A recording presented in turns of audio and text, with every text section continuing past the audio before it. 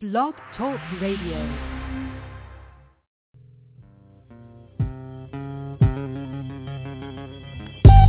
Brown skin, you know I love your brown skin. I can't tell where yours begins, I can't tell where mine is. Brown skin, up against my brown skin. Need some every now and then, oh yeah.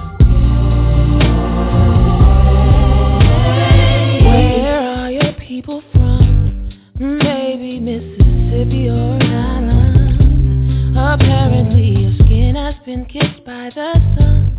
You make me want a Hershey's kiss, your licorice. Every time I see your lips, it makes me think of honey-coated chocolate. Your kisses are worth more than gold to me. I'll be your almond joy, you'll be my sugar daddy. Brown skin, you know I love your brown skin. I can't tell where yours begins, I can't tell where mine is. Brown skin, up against my brown skin. Need some every now and then.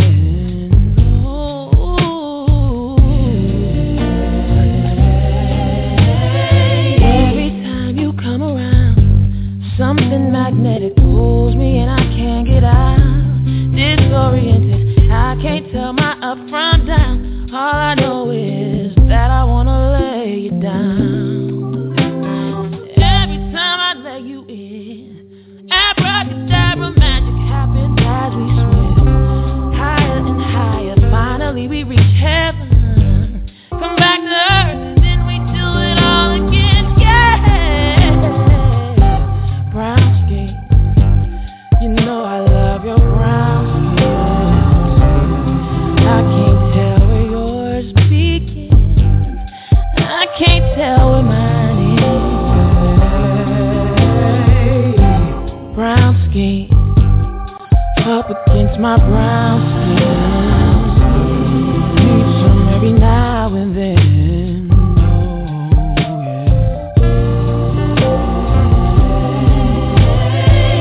So brown, lips so round, baby, how can I be down? Beautiful mahogany, you make me feel like a queen. You make me feel like a queen. Tell me what's that thing you do that makes me wanna get next to you, yeah, yeah.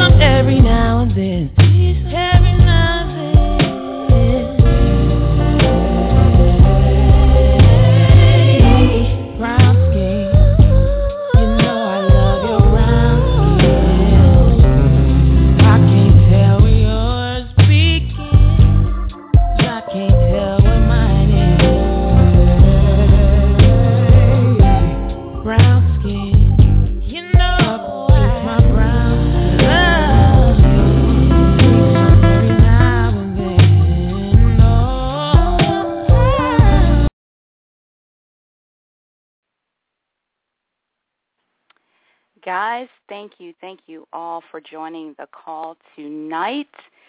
Wow, we have a show lined up that I am truly, truly, truly excited to share with you guys and really talk about a discussion that's really, really needed, although oftentimes we fail to do or talk about this subject with many people. So I see quite a few people that's on the line. I appreciate you guys joining. The music you just heard is India RE, Brown Skin, and I felt like that was the most appropriate song to play tonight for the entrance of the show. We're going to talk about Skin Deep, okay? And really the whole Skin Deep thought comes from the challenges that, people of color face in today's society, and really I guess it's appropriate for discussion, in consideration of Nelson Mandela, who passed away tonight. So I do want to pay homage to him and recognize him for just a few seconds.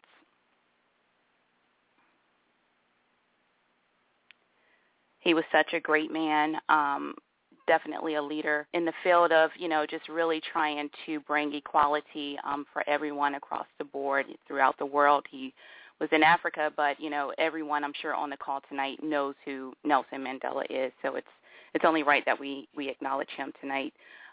So what is Skin Deep? Why is it still a problem? Why are we still having to deal with racism? Why does it matter if you're light skin or you're dark skin? Why do dark skinned girls not necessarily like light skinned girls, or light skinned girls not like dark skinned girls? It's a topic that's needed to be discussed, actually. So I'm going to go ahead and bring on the guest of the hour. Her name is VASAVI Kumar. And just to give you a little bit of background about VASAVI, she's been working for years to change the conversation people around her have with themselves. She's a certified life coach, transformational speaker, and business-savvy entrepreneur. She runs her business with a combination of direct, down-to-earth insight and genuine passions for her clients. Basically, she says that she talks the talk and she walks the walk as well, so she does both. Everything that she has ever suggested to her clients, she's done herself. She thinks that ultimately that what's different with her is that her vision is really, really big, and she wants pretty much the same thing for her clients. She holds a dual master's in special education from Hofstra University and social work from Columbia University, and was mentored by an award-winning author by the name of Lisa Nichols. In her capacities, she works as a radio host, author, coach, speaker. I've spoken to her several times, and actually I found out about VASAVI in watching Basketball Wives, and I reached out to her and we connected, and we've kind of been just going back and forth since then, and I find it to be just, really, really insightful. She has a wealth of knowledge and inspiration to bring to the call tonight, so I am going to go ahead and bring Miss VASAVI on. VASAVI, if you can press 1. Let's see here.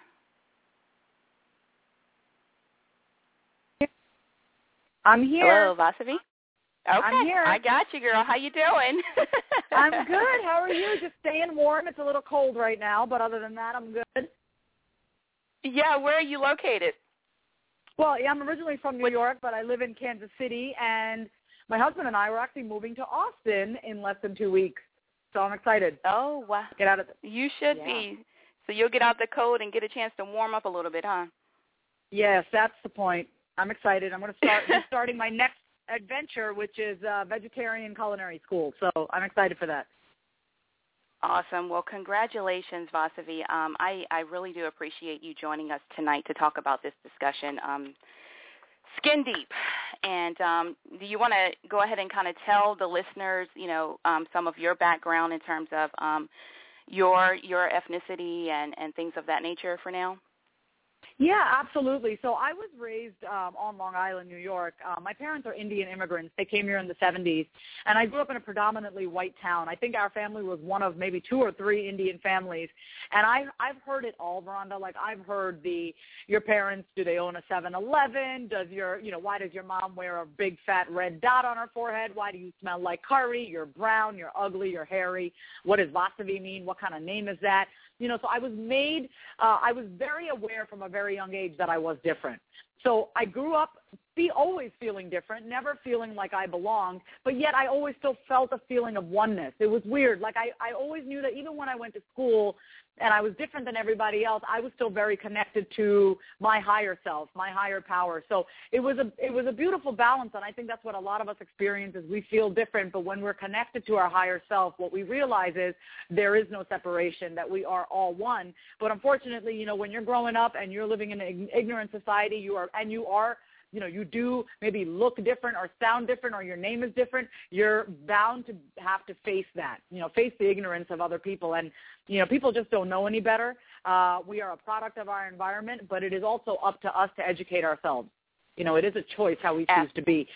Absolutely, and that's really why I wanted to have this discussion, because I feel like it's just a situation that's very obvious, but it's silent.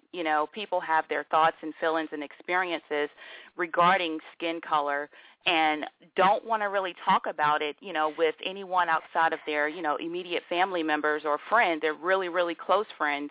But I just feel like it's something that's really needed, a discussion that's needed to be had, So, you were saying that you've been stereotyped, just because of your background, and really you've found a way to rise beyond what people have said about you. Like, what steps, what happened that to make you actually, go in a different direction, to not let what people were saying about you affect you?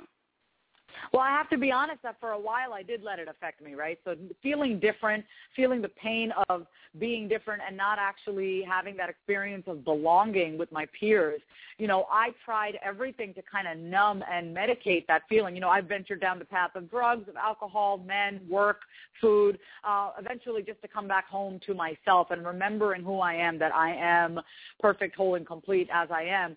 But I think, I had to go down that journey to get to where I am today. But I would say the steps that I took is really spending a lot of time in reflection and introspection. And now standing before you today as a 31-year-old proud Indian woman, as somebody who is very proud of the culture that I was raised in, very proud of the fact that, and very, not even proud, but very confident in who I am, regardless of what I've been told. See, the fact of the matter is, you can let what people have to say to you or what people have said to you, you can let that be your obstacle or you can let that be your fuel. For a while, I let that be my obstacle. And, I think it's Maya Angelou who says that when you know better, you do better. And so when I finally started to realize who I was, and I got to that place from really spending a lot of time with myself and really kind of going deep and in, and spending a lot of time in silence and stillness, what I realized was I am no different than anybody else, and no matter what anybody says to me, the only person that can define who I am is me. But it took me 31 years to get here. So I want to say that it is a process. It is, and it's also a commitment, right? Because I think a lot of people hold on to what happened in their past. And they use that as a reason as to why they can't move forward. If I wanted to, Rhonda, I could have totally done that. I could have totally used that as an excuse to not move forward, to not make stuff happen, to not take action. I could have, because it was such a sexy obstacle, right? It was such a sexy reason for me not to move forward. I could have totally played the victim and allowed that to stop me from moving forward, but I knew better. And it took me a while to actually know better, and I don't regret the journey that I've been on, but I think you have to be willing to, in spite of what you've been told, in spite of whatever obstacle you have faced, to be willing to do the work and to rise above that. And I want to say a quote just because, today is the passing of Nelson Mandela. He did say that everyone can rise above their circumstances and achieve success if they're dedicated to and passionate about what they do.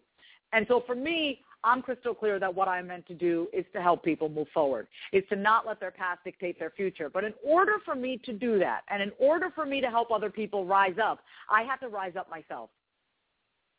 Absolutely. That's absolutely correct. And you hinted on it, in just being confident in who you are. I think it starts there, in the process of, just being a little girl, and then you grow into teenage years, and then you become a woman. We learn confidence in who we are through the experience that we encounter during those years.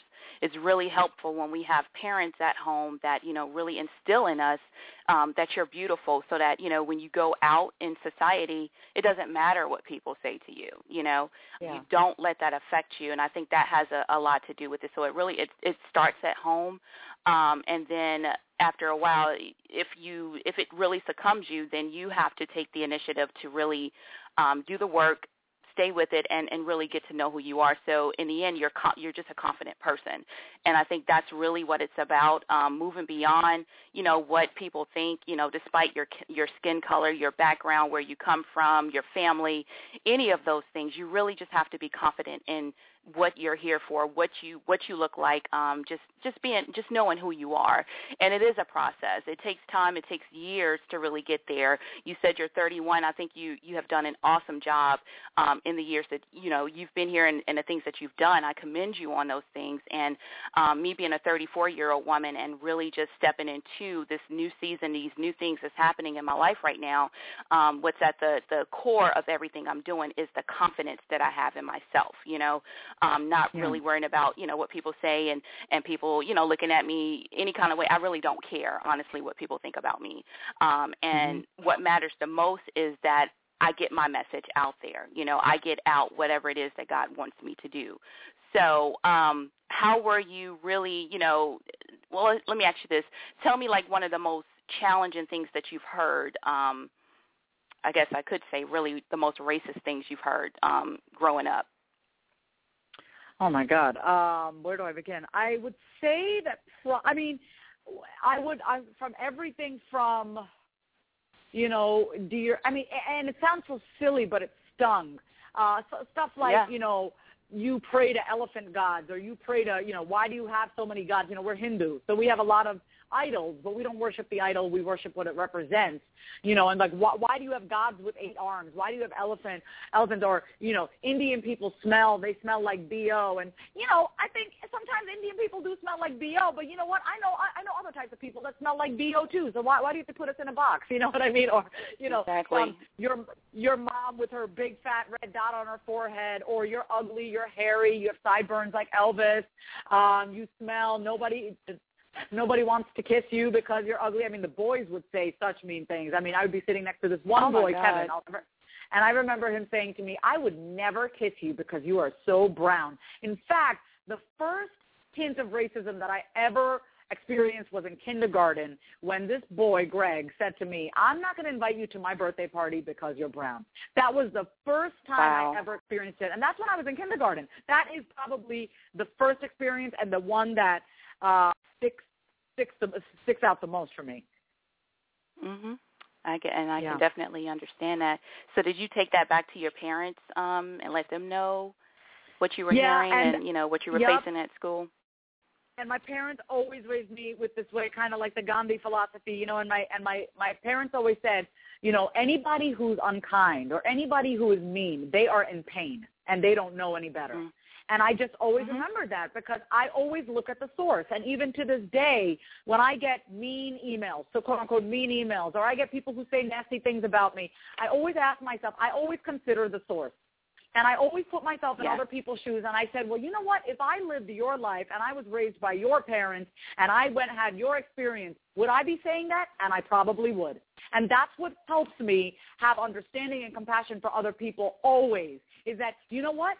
Thank God I'm not in your shoes. Thank God I was raised by my parents. Thank God I've gone through what I've gone. Thank God I've been blessed with the heart and mind that I have, because I would never say that to you. However, could I at least for a split second put myself in your shoes and see, wow, if I had the same trajectory that you were on, would I be that way? And yes, the truth is I would, but I cannot get mad at somebody. Yeah, I can't get mad or upset or even take it personally from somebody else, because everybody has their path to walk, and we will behave according to the thoughts in our mind, right? And so all I can do is have understanding. It does hurt. I'm not going to lie. I am very aware of the fact that I'm a brown-skinned woman, and my name is VASAVI, and I sometimes bust out with an Indian accent. It happens.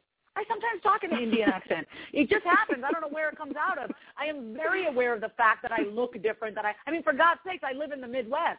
Right? I live in Wonder Bread land, and I was very well made aware of when I moved here how different I was. And that's part of the fear that I had moving here. It's like, oh, my God, there's no diversity. This is not representative of the world. Like, this is not real, but it's like I had to really come to terms with a lot of my fears after moving to Kansas, and I'm happy to say I am no longer afraid of white people. I am. I was very terrified because all my insecurities came up, all my childhood issues came up, and I'd be speaking to groups. I spoke to the Junior League. If you know anything about the Junior League, it is a predominantly white organization, and I remember speaking to 90 of them within the first year of me moving here and thinking to myself, what the heck am I doing here? They are eating me up alive. But nobody was eating me up alive. That was my own fear. In fact, after I spoke, everybody came up to me and they said, thank you so much. And that's when I realized my growth and the work that I had to do was to honor their spirit and realize that it was my problem to deal with, nobody else's. Absolutely. Absolutely. I like what you were saying about basically hurt people hurt people. Yep. So when somebody is in pain, they will cause and inflict pain upon other people as well. And, I think that the experiences that we have are obviously, meant to make us stronger. The area that I live in right now is predominantly white. And, when I moved from the Charlotte area to the Raleigh area, and although it's not very, very, far apart, still it's a very different culture here than it is in Charlotte. So it's more whites than it is blacks. There's not a lot of diversity here. And so I had to make up in my mind, okay, do I want to stay here, and make a difference and face people face to face, look them dead in their eyes and be, bold and courageous and confident in who I am, or do I want to go back to Charlotte, my comfort zone? And ultimately I decided I'm going to stay here and I'm going to make a difference, because if I run from this situation, then when are, people going to really begin to realize that brown-skinned black women, African-American women, African women, any woman of a different race other than being Caucasian, that you can make a difference, that you do have a voice, that you are intelligent, that you can articulate your thoughts, properly, that there is something that you have to share to other people, with other people. Just the other day, my husband and I, we had a plumber to come into the home, who actually was, a white man, and he did what he had to do here, but the conversation ended up being like an hour-long conversation with this man. He's maybe, I guess, 35 years old, and characteristics and things that he was saying, he alluded to the fact that he may have been what people would classify as being, essentially a redneck. So he would go out and shoot deer and drink whiskey, and, him and his brothers fought and, whatever. And that's kind of taboo for him to be in my house and us having a conversation that ended up actually being about God.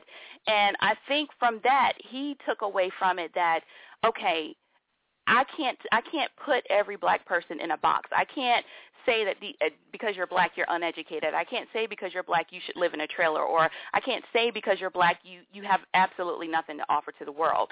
And just that conversation just meant so much to me on so many different levels, because it's you have to reach one person at a time. So had I left this area, then that conversation and that impact would have never existed with that guy. I'm sure he may have encounters like that periodically, but the intensity of that conversation that we had, my husband and I and him, was just so deep.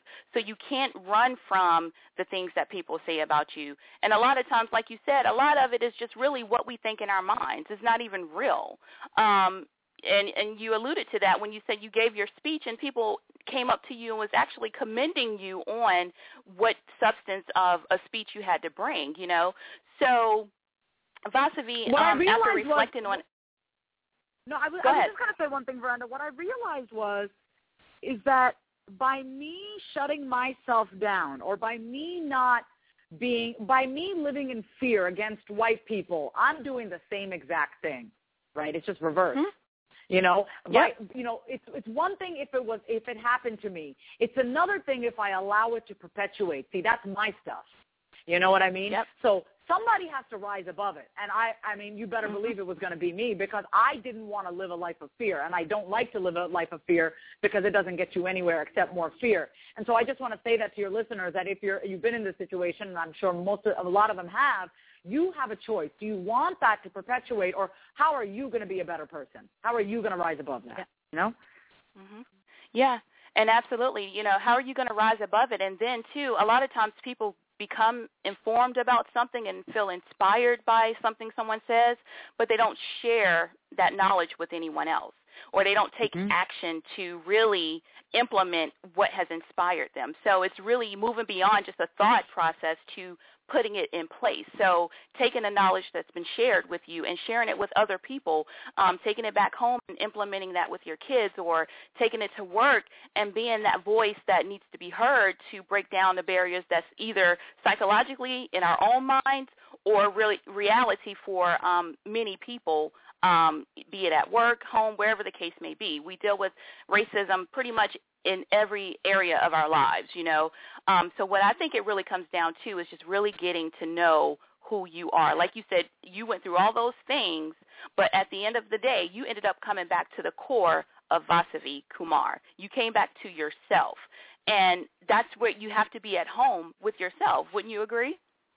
Absolutely. I mean, if I were to allow the chatter, external sources, what people, you know, other people who have maybe had bad experiences, if I were to let all those external outside sources influence me, I would have actually been influenced, because we're very impressionable. So that's why, you know, I had to sit and ask myself. That's what my whole message is about, is that you are the source of your success, and that whatever you are seeking is inside of you. It is not outside of you at all. So if I'm seeking peace, and if I'm seeking connection, and if I'm seeking oneness, then I need to have that with myself first before I can even give that to another human being. That's absolutely correct. That is so right on point. You cannot give what you don't have yourself. You can't do it in any capacity. Do it a little bit. Yeah, you can't. You can do it a little bit, but you won't expand your range. You won't be able to expand your capacity. You expand your capacity when you practice it yourself. Exactly.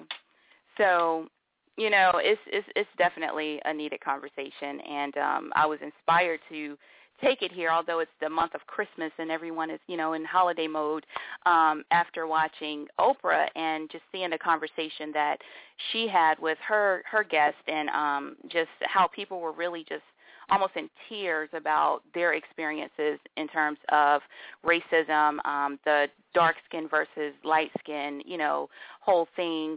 Have you ever had like any encounters with any direct encounters with any white women that kind of rubbed you, or lighter skinned women that rubbed you the wrong way? Yeah, I think it was more so when I was younger, but I love women, okay? And when I say that, I look at all women, regardless of skin color, as myself. I mean, I see a woman, I see myself, no doubt. It doesn't matter what color you are. I connect sooner, quicker, faster with women of color. It just happens very naturally. But I think the one experience that I had that maybe it actually happened recently was, you know, I was decluttering a lot of my clothes and stuff like that, because we're getting ready to move. And so I brought it to a store that actually buys back their clothes. I always give my clothes to Goodwill, but I was like, you know what, let me try to get, I have some like nice brand name stuff that I don't wear. And then this one woman, the woman who was kind of checking my clothes to see if it was in good condition, she said to me, she goes, "Oh, you're Indian, so no wonder this smells like curry." And I was just like, I just looked at her and I was like, you know what? I couldn't believe it. And I was like, oh, okay. So I didn't know what to say. I did not know. I knew what I wanted to say. I knew what I wanted to say, which I will not say here. But I also knew I didn't want to go there, because once I go there, I don't think she'd be able to handle it. Right. So yeah, she's not ready.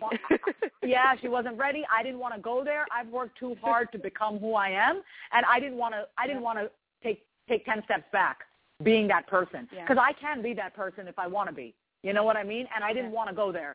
So, you know, I just kind of looked at her and I said, yeah, you know, I love to cook with curry, and sometimes I don't close all my doors so the curry smell gets inside. That's all I said. I brushed it off. I don't ever want to let anybody know that they've affected me. Like, nope, I'm too strong for that, and I will not let you see that you've affected me at all. And for me, it's a great practice, because I got to really step back in that moment and be an observer and be like, wow, how emotionally unintelligent you must be to be saying that to me right now to my face. But you know what? She didn't know any better. You know, she did not know any better, you know. And so I asked myself, if I was a Midwesterner and if I was born and raised here, and if I had never stepped foot outside of the state, let alone the country, would I be saying that? Absolutely. And that's what I said. Yep. And that's how I get through it, because I always put myself in the other person's shoes. I love to give people the benefit of the doubt. I really do. Yeah. You know? Yeah. I mean, sometimes you're that's just exactly stupid. Fair. You know what I mean? I'm just kidding. You know, so sometimes you just got to, educate yourself. People ask me questions all the time about Hinduism and this and that, and I'm just like, I never mind answering people's questions about my culture and my faith, and, we're Hindu, but I also believe in this day and age, if you don't know something, Google it, because there is no reason why you need to walk around with ignorance. Yeah, it's so easy. Exactly. And if you don't, it's just sheer laziness, or you don't really care that much, Exactly. That's exactly correct, and it's.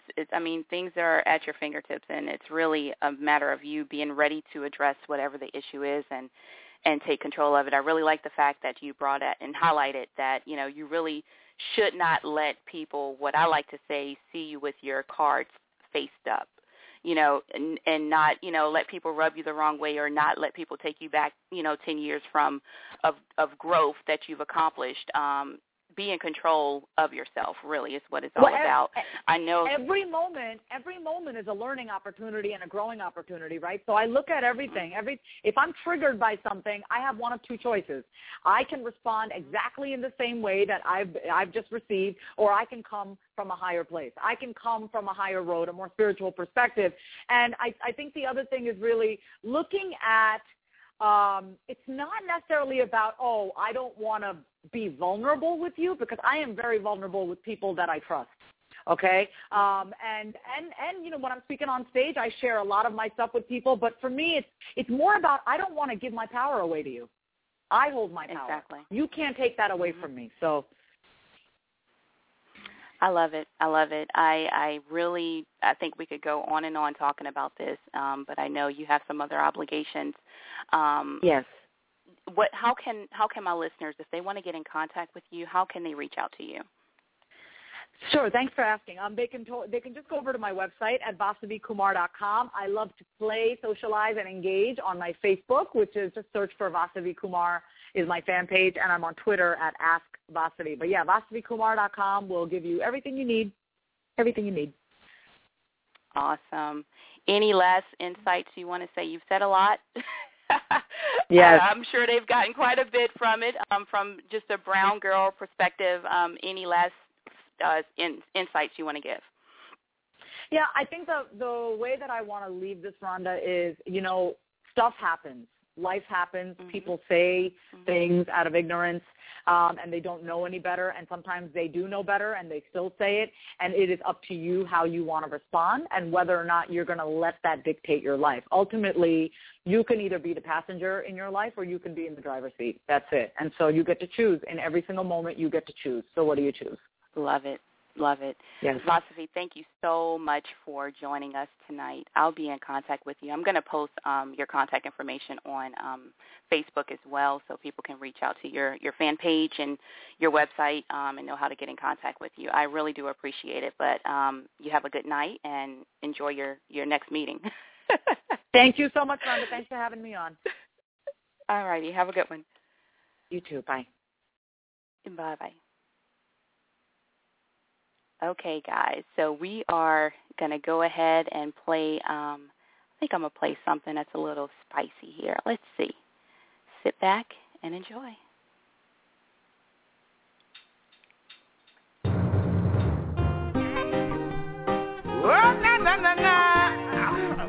Na, na, na, na, na, na, na.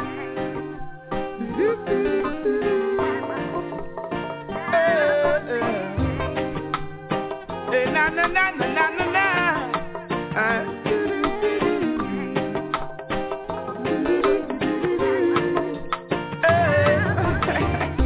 Hey, brown skin.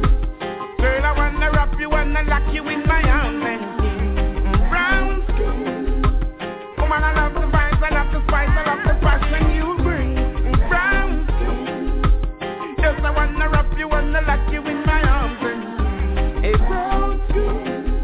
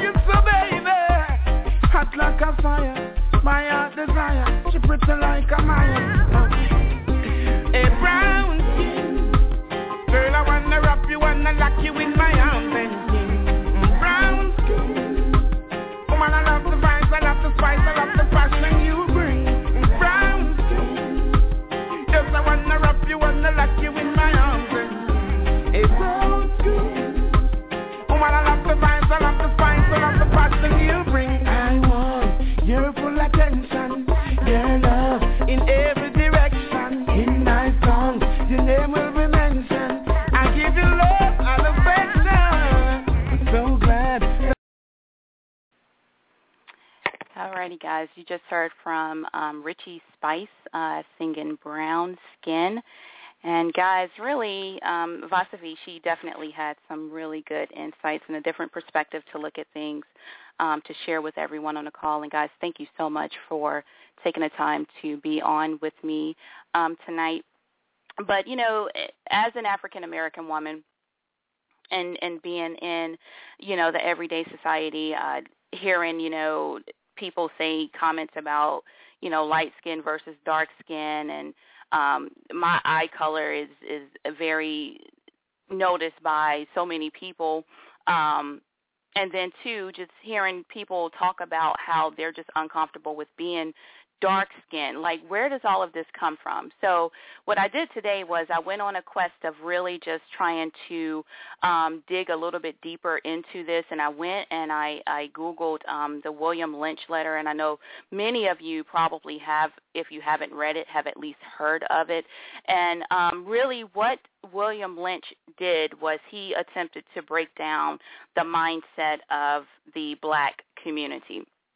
So his attempt was to make the black man weaker in terms of his mentality and the black woman stronger in her mentality so that she essentially did not need the black man. And you know, just really looking at it from that standpoint, we can see how that's really prevalent today in our world. It still exists. And even in his letter, he said this, he wrote this letter back in 1712. He said, this declaration that it was a program is what he called it. This program that I'm giving to you in Williamsburg, Virginia, will continue if you implement this for at least 300 years, okay? So if that was 1712, 300 years to that is what, 2012?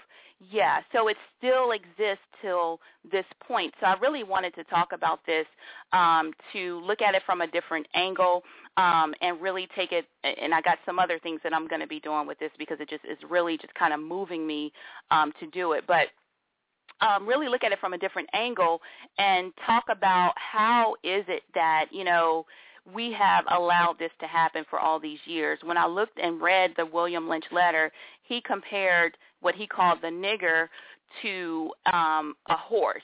So he broke down the horse as well as he broke down the black man. And he did it, actually he said in his letter that he wanted to have a black man tied up with his arms around a horse's leg, and then his legs attached to another horse. And so the black man is stretched out, and then the horse would be beaten to the point to where this man was pulled apart, and he made sure to say that this must be done in front of the women, the black women, so that they would see their strong man broken down. So, guys, this is real. This is real, and you see it today. The black woman is so, I'm independent, I don't need a man type of thing. And, you know, the black man struggles with even finding his place, and then we wonder, why is he walking around here cheating and can't be faithful and you know, not giving us what we need? It's because the placement of the black man does not really exist. And really what it said to me, too, is if William Lynch is right in this letter, then the opposite of what he's saying had to exist during that time in order for his program, quote unquote, to be effective. So if his program was written from a standpoint of breaking the black man down, then that said to me during the years of 1700, the black man stood very strong, very strong. So what I really would like for us to do is take this conversation and have it with people. Don't just share it with your mother, your father, your sister, your brother, your cousins, your best friend. No, have this conversation with other people. I'm going to do that. I'm committed to doing that. And most of you guys know if I say I'm going to do something, 9 times out of 10 it's going to get done. I'm going to take this conversation and have it with other people, because what the William Lynch letter, and I haven't heard anyone really look at it from the perspective on the opposite side of what he was saying in comparison to what was in the letter. So, you know, it really dawned on me today that if this man is right in this letter, then the opposite of what is written here had to exist. So what does that say to me? That says to me that our black men were strong. The black family was strong. The black men knew their place in that family. The black women respected that man as being the man of the house. He was strong not only in a physical capacity, but he was strong, most importantly, in a psychologically, mentally, and emotional capacity. Guys, isn't that what we need? Doesn't the battlefield generally start with our mind? Yet the William Lynch letter sought to make our men feel mentally inferior. It led the black man to believe that he was incapable mentally of making it beyond any other stigma other than being a strong physical black man. And, you know, when you think about it and you see all the black men, it's all about, you know, lifting weights, and God knows that there ain't nothing wrong with that now, okay? But I need for you to have some mental capacity here. That is what led me to my husband. That's what led me to knowing this man was for me, was because of his intellect, his mental capacity, his strength, not in just his physical form, although I know he could move a house if he had to, but his mental capacity and what he had to bring to the table. I don't have a problem with stepping back. In fact, that's my preference, is to step back and let him be the man of the house. Now, understand, I will state my opinion, but, you know, at the end of the day, my husband is the head of this house. Above him, there is no other than God. And so that's how we run our home. And really, guys, that's how we got to get our community back to existing and believing and knowing that, you know, there's a hierarchy here that must be followed in order for us to build up generations like the people of, you know, Nelson Mandela and actually, personally, I really did like, what was the radio host name? His name is failing me right now. But having activists, you know, really active in today's society, we really don't have a lot of that that's going on right now. So this conversation is going to be going on quite a bit. I'm going to be reaching out to some people really to make this known and do the flip side of what the William Lynch letter said, because I haven't heard anyone take it from that particular angle as of yet, and I could be wrong. But, you know, with the thought of Nelson Mandela passing today, guys, who else do we have really to guide us into, you know, activism? Really, think about it. You know, I had this conversation with my husband about an hour ago, and he was like, well, babe, you got to think about, you know, when Nelson Mandela and Martin Luther King during their times, you know, racism came at a different angle. You know, it wasn't as prevalent. It wasn't as prevalent, or it was more prevalent than it is now. And so the movement that they took is a little different than what's needed right now. So now we have, that's his name, Michael Baisden, that has tried to take on an activism movement, and we also have Reverend L. Sharpton that tries to, you know, do his thing as well as some local people that I know of here in the Raleigh area that does it. But guys, we really have to get back to building up our community. With the passing of Nelson Mandela, it just really made me think, who else is going to step up and do this? You know, it's not necessarily to the point of us having to rally together and, you know, go black people, black power type thing. It's not necessary that we do it that way, but necessary that we have the conversations amongst ourselves with other people and make sure that we really teach our families, you know, the hierarchy that should exist so that our communities will continue to build and will stand years to come.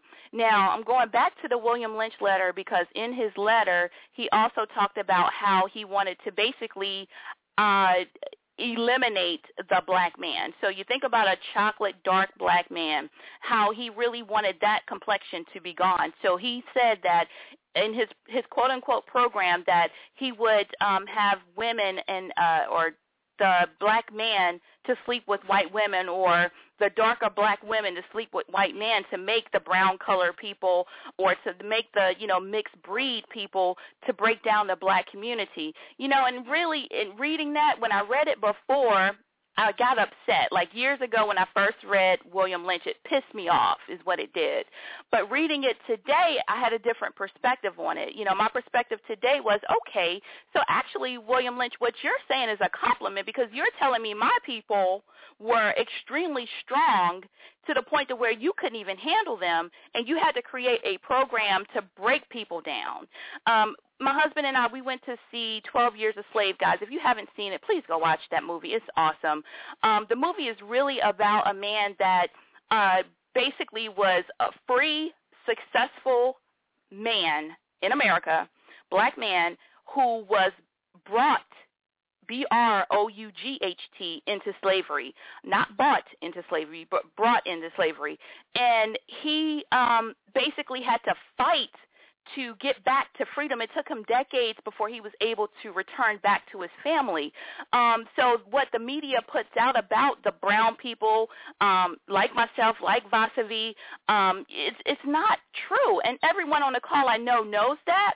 But, guys, we got to get to the point of really pulling things back together, knowing, being confident that, hey, I'm dark-skinned and I love it. Hey, I'm light-skinned and I love it. There really is no difference between, skin color. It's all in your mind. It's all in your mind. You have to break the mental bars that you have. You have to break those. You have to break those chains and really move beyond that type of thinking into the realization of, okay, other people may think that in their heads, but what really matters is what you think in your own head. It does not matter. You can do anything you want to do. You can go and be whatever it is you want to do. I know dark-skinned women that are doing their thing, and I bow and I salute them, and they're beautiful. I know brown paper women like myself that's doing their thing, that's successful, that's handling their business. I know light-skinned women that's beautiful, that's handling things, that's successful and making moves in this world. So, guys, the whole premise of this show, Skin Deep, was to really get everyone to, thinking about really, okay, and it's just ironic that Nelson Mandela passed tonight, but really to get everyone thinking about the family structure of the African-American community. What does that look like? Why is there so much, divide there? And it really, what it comes from, guys, honestly, is the William Lynch letter and what he wrote back in 1712, guys, that still exists to this day. He said 300 years later, this same program will continue, and he even put in that letter, unless somebody comes up with a different program to put in place. Okay, so if that was 300 years, 2012, we're 2 years beyond that, guys. It's time to get to work. I'm going to go to break for just a second. All right, you guys sit back and enjoy.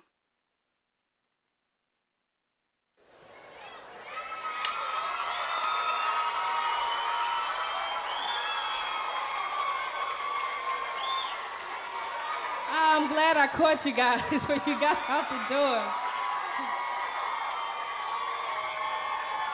I'm really glad I caught you.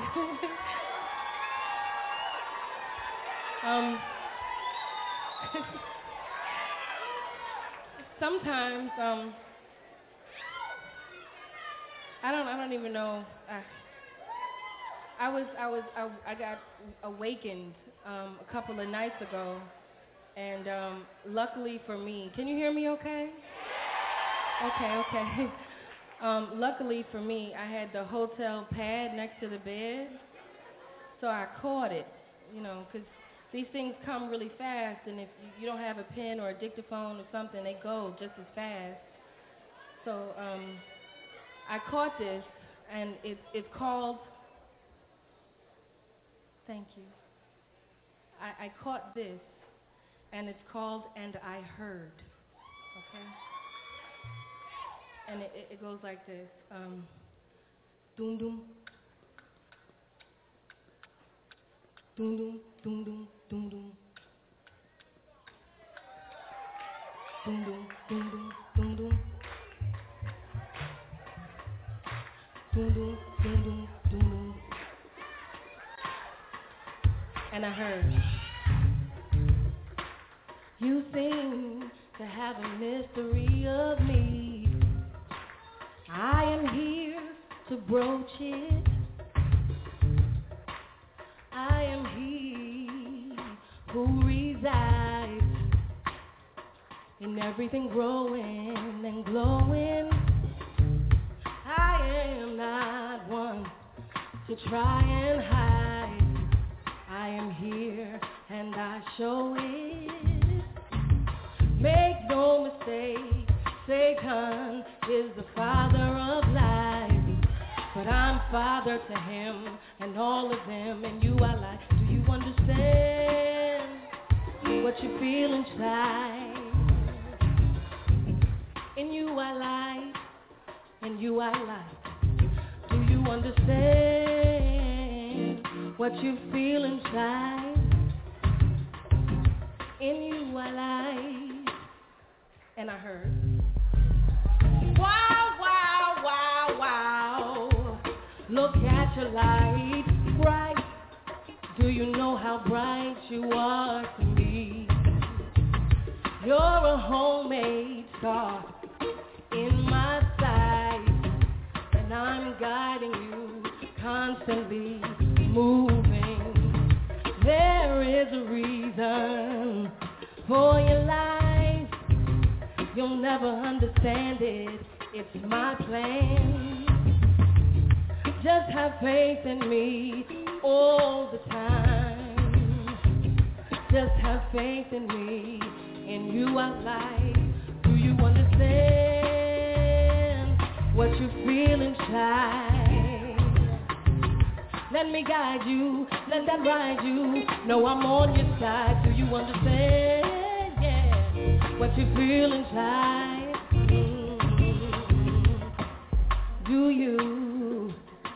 Hey. Before each breath and out and in, before that I begin, let that light, let that light. No biases, no deception, no prejudice. I am the flood flowing against gravity. That second, that instant, that blink, the second before the millisecond it took you right now to think, yeah. I am the lesson, and I am the might. Understand, I brought y'all all here tonight. Do you understand what you feel inside? Let that guide you.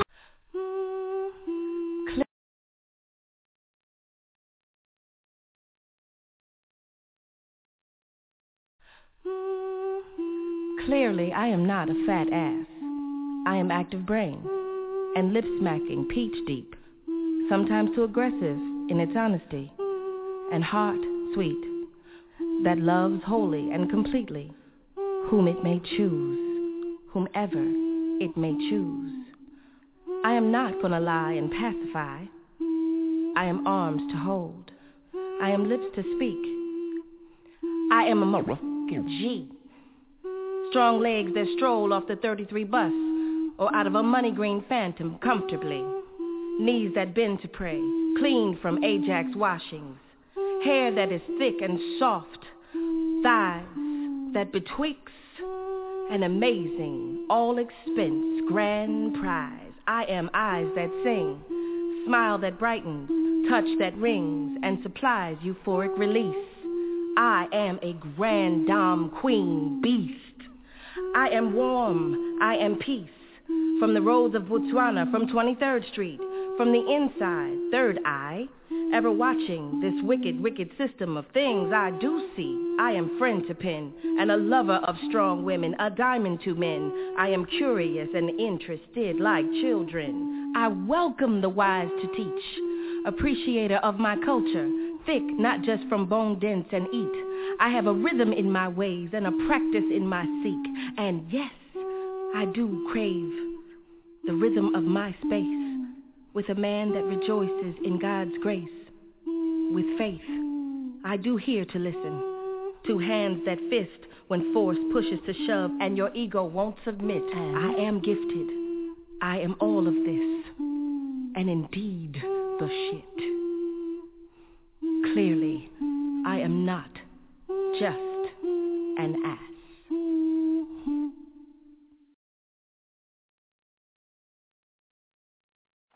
You've just heard Jill Scott, Woman Manifesto, as well as And I Heard. I love those songs and the poem that she wrote, and I just wanted to share that with you guys to inspire you to know that no matter what complexion you are, like she said, you are the beep. I won't say that word. But seriously, guys, you are. Be confident in who you are. I know I got a couple of people on here that's my chocolate sisters. One of them I like to call Chocolate Betty Crocker. She's beautiful, and sometimes I think she don't even know it. But I've told her that. I don't know if she believes me when I say that, but I really do believe that, and just see the beauty in her spirit, in her walk, the way she talks, when she and just walking in a room, you command attention. And guys, your skin color really doesn't matter. What matters is the aura and the spirit that lies within you. I have really, really, really enjoyed coming on. We're going to talk about this again probably during the Black History Month. So we're going to go a little bit deeper into this, and I really am excited to, even put all of this together and have something interesting, a different perspective to bring to everyone during the month of February. So it's been a pleasure speaking with you all. Thank you all for joining tonight. If you don't take anything from this call, no, the pain stops today. Yes, did you think I was going to forget that? Absolutely not. So get your copy if you haven't. Go to Amazon.com, type in my name, Veranda Bellamy, and the book will appear. Download your copy right there, and go ahead and you make sure you tell your mom and them about this book, okay, y'all? Be fabulous. Veranda Bellamy, Inspired. Have a great one.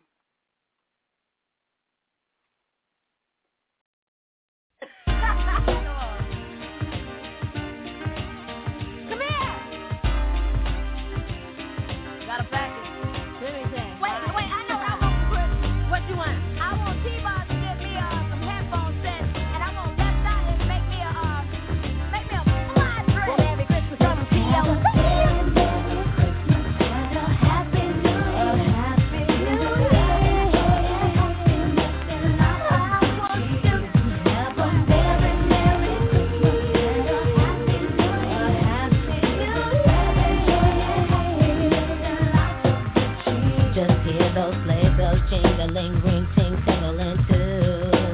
It's lovely weather for a sleigh ride together with you. Outside the snow is falling and friends are calling you. It's lovely weather for a sleigh ride together with you.